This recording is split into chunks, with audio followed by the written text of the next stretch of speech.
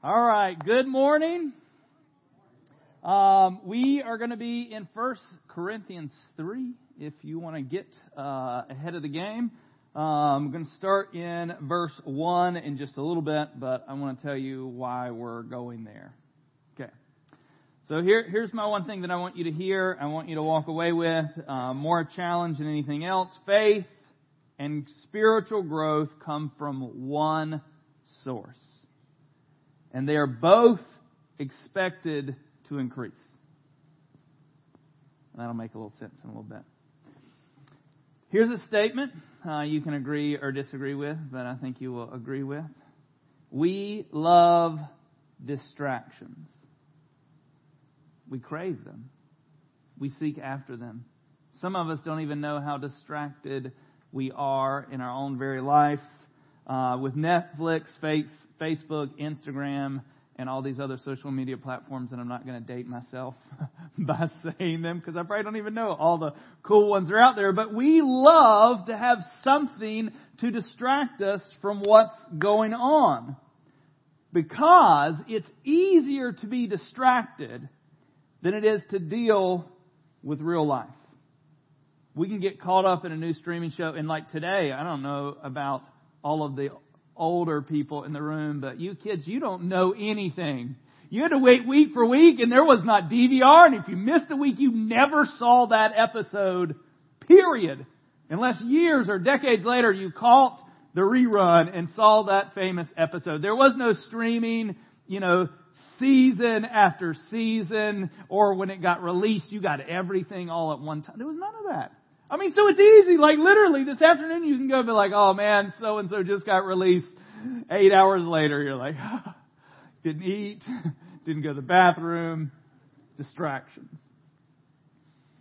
So it's easy with all of those things and with all the world's problems, just like Tara mentioned here just a second ago, to forget about the life that we've been given and the mission that we've been assigned. Personal spiritual growth and kingdom advancement is our work and life. Jesus didn't save us just for heaven, which I think is a southern thing. Maybe not. Maybe it's a universal thing, but it seems like salvation is to get us into a place instead of freeing us now, instead of preparing us now, instead of making us into the people that we are now, because we have this now that we're still living in. Today's text will show us just this distraction, but it's going to be a distraction that the church had. And it has been an issue. Distractions within inside the church have been an issue from the beginning. This is a letter written to one of the founding churches. And it was something that was invading them, that was distracting them from the purpose. So let's pray before we get into the Word. Jesus, even inside the church, we love to get our attention on things that aren't as important as the mission that you've placed us on. And so, Lord, I pray that where there is division, where there is distraction, that you would bring clarity this morning. Lord, that we would take responsibility for the way we're participating in either the division or the distraction. And Lord, we would let today be an eye-opener for us, that you have purpose and intention for us now. Lord, let us live this life that you've given us, the breath that you've put in our lungs to serve you. We pray these things in Jesus' name. Amen. So I'm going to give you a little background of the church in Corinth. It was born in Acts 18. Paul goes into the city. It's a verse that I've used a lot in sermons. Actually, one when we were praying about planting a church that I just felt over Leland. But Paul was feeling threatened. The Holy Spirit speaks to him. He says, do not be afraid. Be bold. I have many in this city that are mine. This was Acts, and this was Corinth, and pretty much what had happened up to this point is that Paul would go into a new city. He would preach, teach, people would get saved. He would set up a leadership team, and he would go to the next place. Well, in Corinth, he spent 18 months teaching and preaching and training them. This was slightly unusual to all the other churches that he had began. And even with all that training, even with all that effort, there was issues, there were things that got in there. Well, Corinth was a wealthy port city in Greece. And the church, of course, just like I said, had some issues. And what you'll find out is there's issues in every church, even this one. There is no perfect church because there is no perfect people, and churches are filled with people. So we struggle along and try to regain our attention on the one thing that happens. And so what we're going to get into in the letter in 1 Corinthians, it's a letter to this church that Paul clearly loved. He spent 18 months teaching and training them, and he's writing this letter because there are things that aren't right with the church. And this one that we're going to talk about this today seems very petty, but I think it's something that totally distracts from the purpose and intention of what God wanted to do in and through this church. And so in chapter 2, Paul is already addressing some issues. In chapter 2, he makes mention that he's addressing the mature. And in chapter 3, he's going to address the immature, which you'll see in verse 1 as we pick it up. So here we go. 1 Corinthians 3, starting in verse 1, it's going to be on the screen behind you. But I, brothers, could not address you as spiritual people, but as people of the flesh, as infants in Christ. He's going like, I don't even know how to spiritually speak to you because I'm not sure that you're understanding what's going on, that you're people of the flesh. See, Paul is addressing those who are stuck, the ones who are still trusting in and living in the flesh, which is easy. I think we're made aware of the level because sometimes we think we've arrived. Have you ever got to that point where you're like, man, I haven't got angry or I haven't got fill in the blank for a period of time, and you're like, I've done it. And then something happens. Like if you just drive around or if you have a discussion with your spouse and you realize how much more of your flesh that you need to deal with. And this is what's going on. And he's going to tell why this is an issue. In verse 2 it says, I fed you with milk, not solid food, for you were not ready for it. And even now you are not ready, for you are still in the flesh. There is no issue with milk.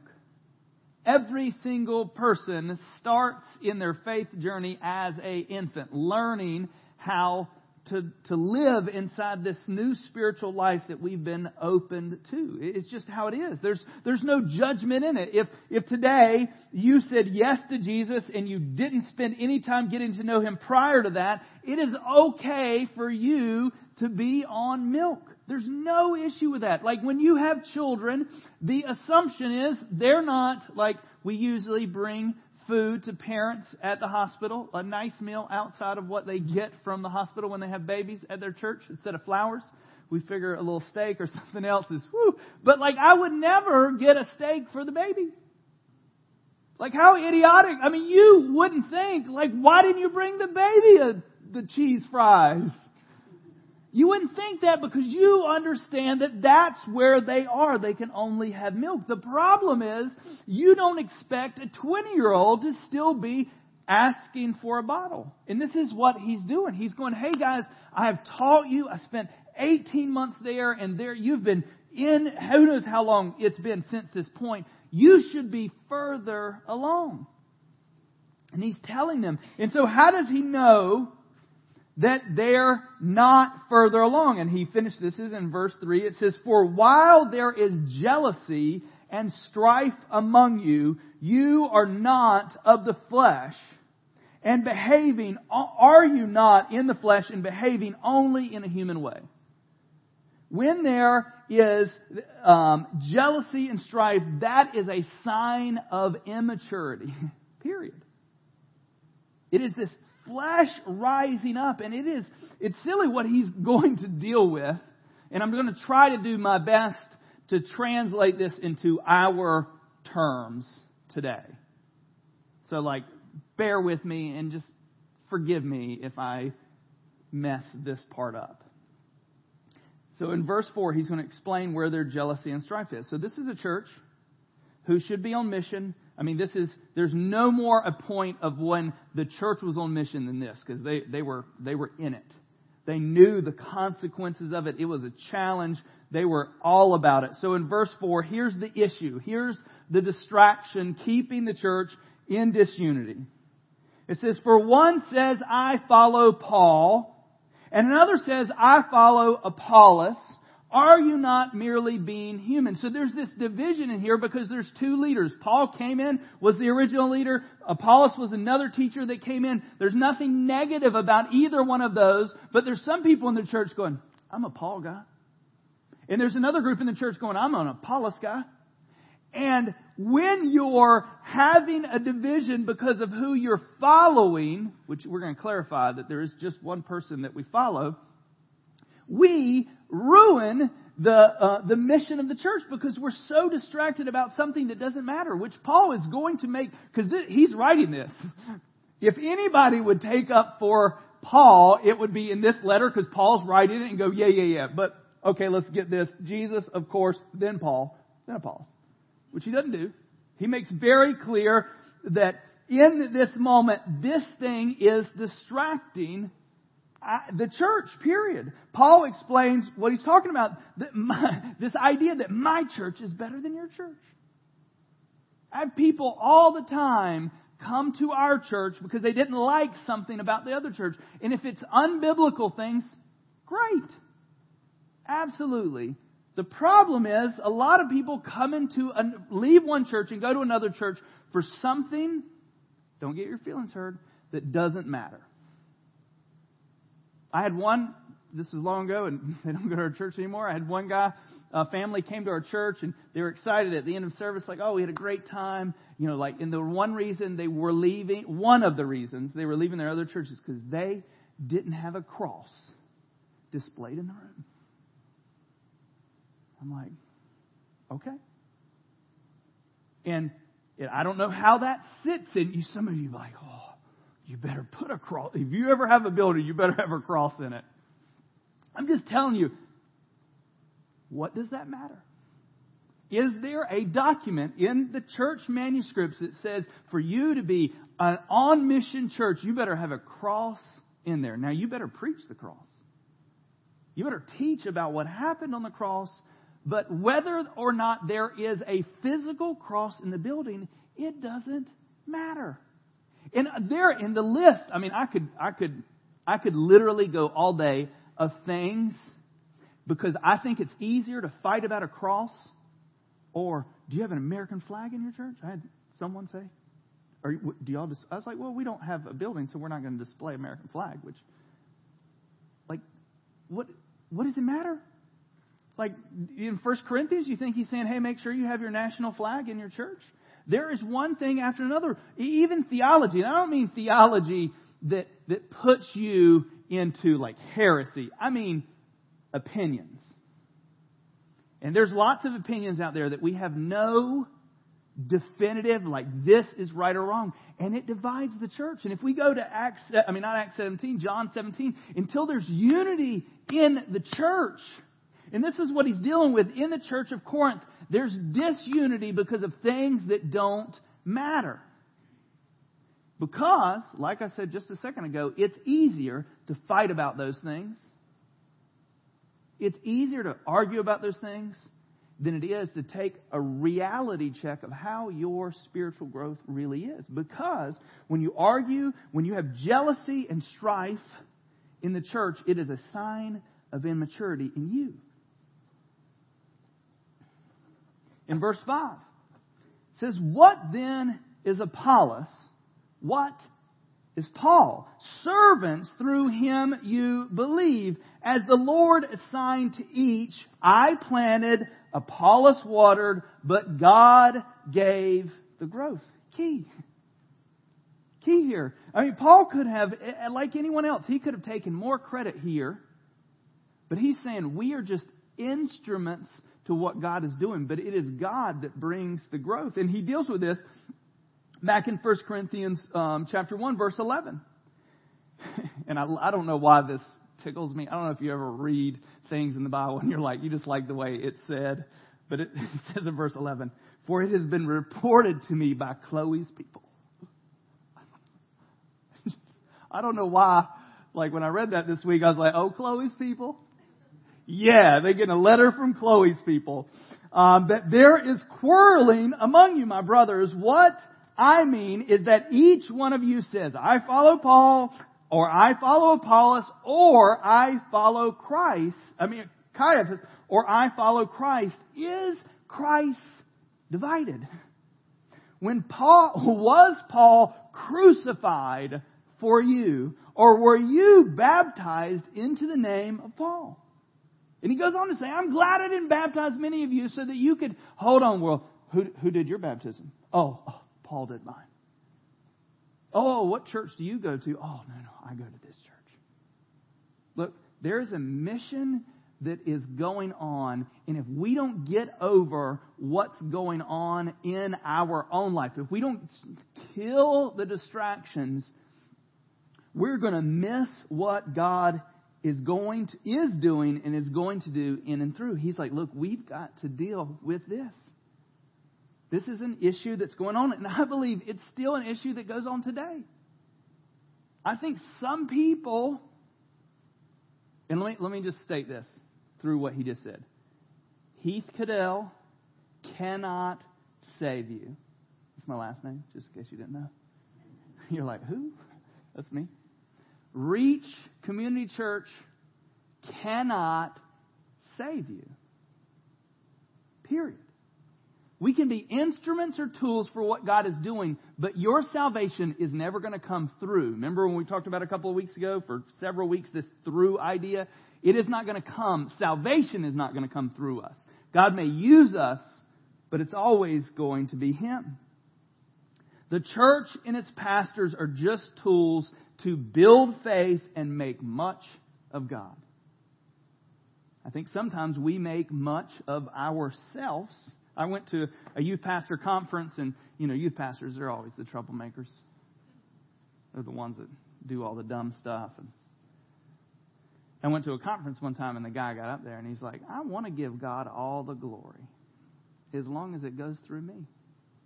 And we live in a world where we want God to be glorified, but only if we get some credit.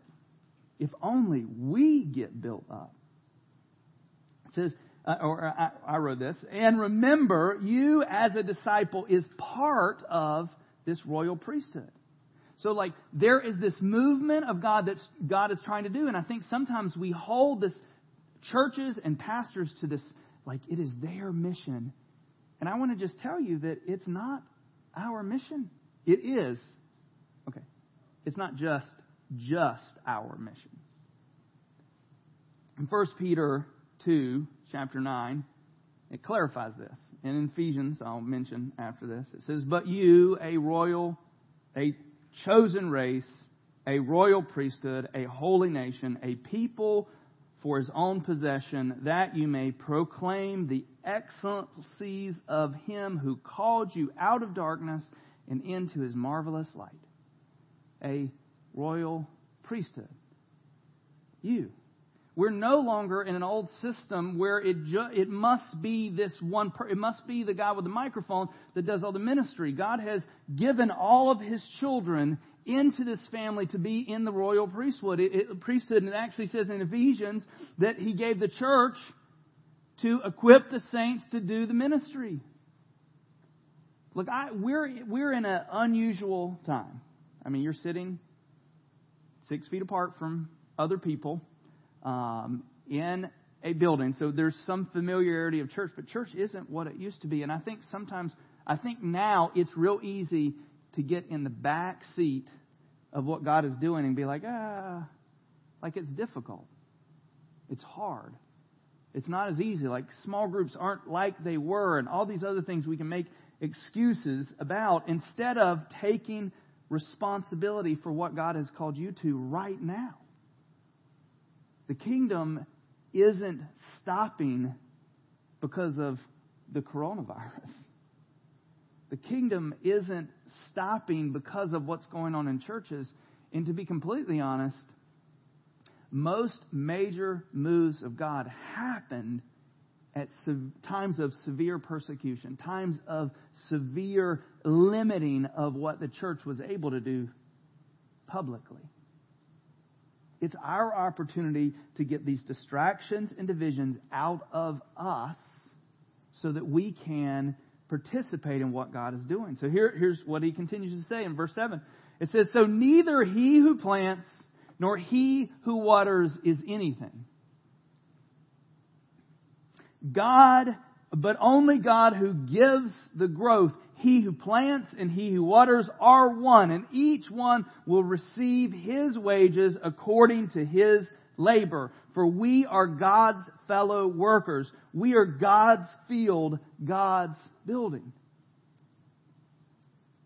Look, if you get the luxury of participating in what God does in someone, never take for granted that it was God's work in them. Because we can get so cocky, we can get so arrogant about how good I am. Like, look what I just did. Instead of this humbly saying, "Thank you, Lord, that you opened eyes, that you gave life." In verse 10 it says, "According to the grace of God given to me, like a skilled master builder, I lay a foundation, and someone else is building on it. Let each one take care how he builds upon it. For no one can lay a foundation other than that which is laid, which is Jesus Christ. Now, if anyone builds on the foundation with gold, silver, or precious stones, wood, hay, or straw, each one's work will become manifest. For the day will disclose it, because it will be revealed by fire, and the fire will test what sort of work each one has done. If the work that anyone has built on the foundation survives, he will receive a reward. If anyone's work is burned up, he will suffer loss, though he himself be saved, but only as through the fire." Testing of the work that you're putting in is going to come. Like if your life is built on anything, and this is why we talked about faith weeks ago, if we get that out of line, that it is by faith alone that Jesus moves in and through us, and if we're not building on that reality, then we'll, of course, suffer harm. If nothing else, our North Carolina is exposed in 2 different incidents in the last month through 1 hurricane and 1 earthquake. Great state, yes. Is that your foundation will be tried. And your faith foundation will also be tried as things come. I believe that our world isn't going to get easier for us as believers. Our world is going to get more difficult. And when trials and tribulations come, it will show the work of our labor. And this is why this morning I want us to get to this reality, is that it's time to get in the game. It's time to take serious your future movement in maturity. It's time, if you've only been about milk, and the way I look at milk is these easy and light teachings like God loves you.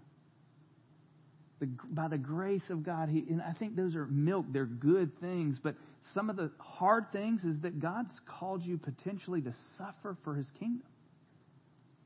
Some of those hard things it's not about what you're going to acquire here. is that God may ask everything of you, may move you to a foreign country, may take away all the comforts and securities that you have here for His mission. I think those are the hard things. And even the truth. Some of the hard things of what you read is that there's truth in there that are going to confront ways of living that you're living in right now. And remember, we've got to keep those in this area, which a little side note of grace and truth. Because what we build in our life related to the kingdom will be the only thing that matters. Down the road, what house I had or you had or what things that you had came and went, none of that's going to matter. Even in this lifetime, we know, I've had grandparents that aren't here on this world anymore physically. And all the stuff that they had acquired over 90 years got transferred to someone else. But the things that we invest in the kingdom now are the things that will last. So here's some questions for you. First one's a statement. Growth and maturity aren't optional. If you're a disciple, that is the pattern. Just like when you're a child, the pattern is that you will, if you're a healthy, normal child, you will move from stage to stage of maturity to the point that you leave mom and dad and live on your own and enter into the world as an individual by yourself. That's the movement that you have, and that's the expectation. On our spiritual side, we have to look at it the same way. We cannot stay in the same place of immaturity. And that, honestly, may take you submitting, like, hey, I need some help. Like, I'm struggling to get out of some of these sin patterns. I'm struggling to get in the Word. And this is why we have each other. To encourage, I know that I'm grateful for the movement I've had going forward has mostly been, thankfully, through other people that have challenged me and encouraged me through my life. We don't want any 20-year-old babies. Period. So here's your first question. And you don't have to say anything out loud. Just think about this. How's your spiritual maturity? If you were to give yourself a spiritual age, what would you be?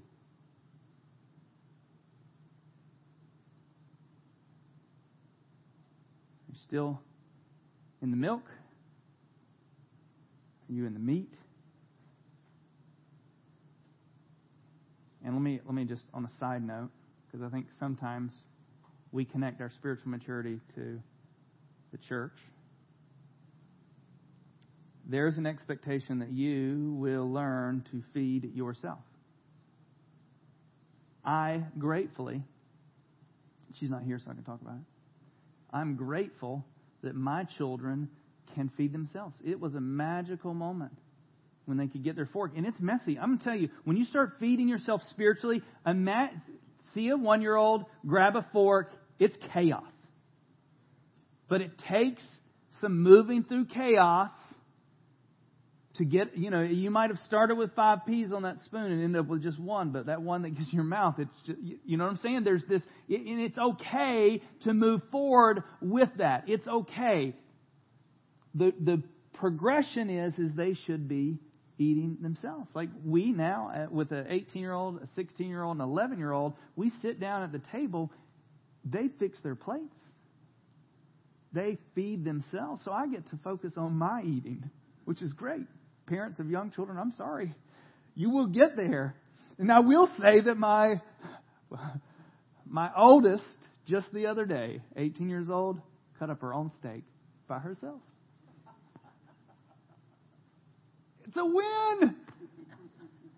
This is what we're talking about. Like, you should learn to feed yourself. You should not expect the church to be solely responsible for your intake of spiritual things. Because our buffet is only open on Sunday. Church, here you are. You wouldn't go to the Chinese buffet, which I don't even know. Are buffets even open anymore? Is Golden Corral open? Anybody know? I'm a big fan, but I'm okay if it's closed. But, you would no more expect to go to that buffet after church today and not eat. Maybe you feel like that after the buffet.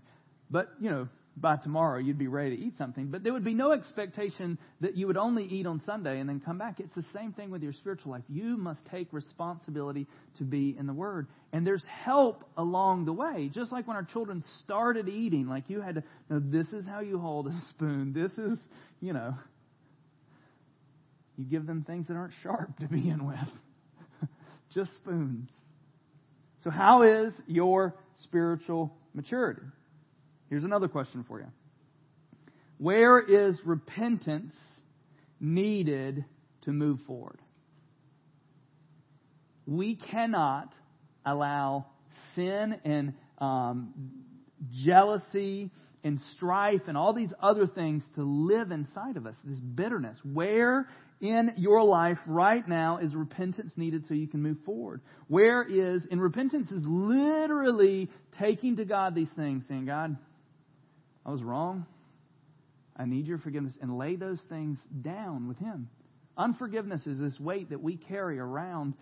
It is so difficult for us to move forward with that weight on us. And on the side of that is, what distractions do you need to remove from yourself to move forward? I talk to so many people, they just don't have enough time in their, so busy. But if we looked at how much Netflix or fill in your streaming service as needed, hours that you committed to that, or Facebook or Instagram or social media platforms, you have plenty of time. Now, I'm sure there are some people that don't do any of those things, and your life is chaos, and you're so busy you don't have time. We might need to work on something else. But most of us in this room, not having enough time to spend time with Jesus is not our excuse. It's getting rid of something else that's distracting us. And I'm going to invite our worship team up, and here's my last question for you. So acknowledging where your spiritual maturity is, saying, I potentially need to grow. Acknowledging where you need to repent, what distractions you need to remove. And the last is an action step. What are you going to do this week to grow in your faith? Because an unmade plan will never be made. You have to make a plan. And I encourage you, we're going to finish right now with a song. And there's opportunity for you to spend some time thinking through these, like, where am I spiritually? Where am I? Where do I need to move forward? And what do I need to do this week?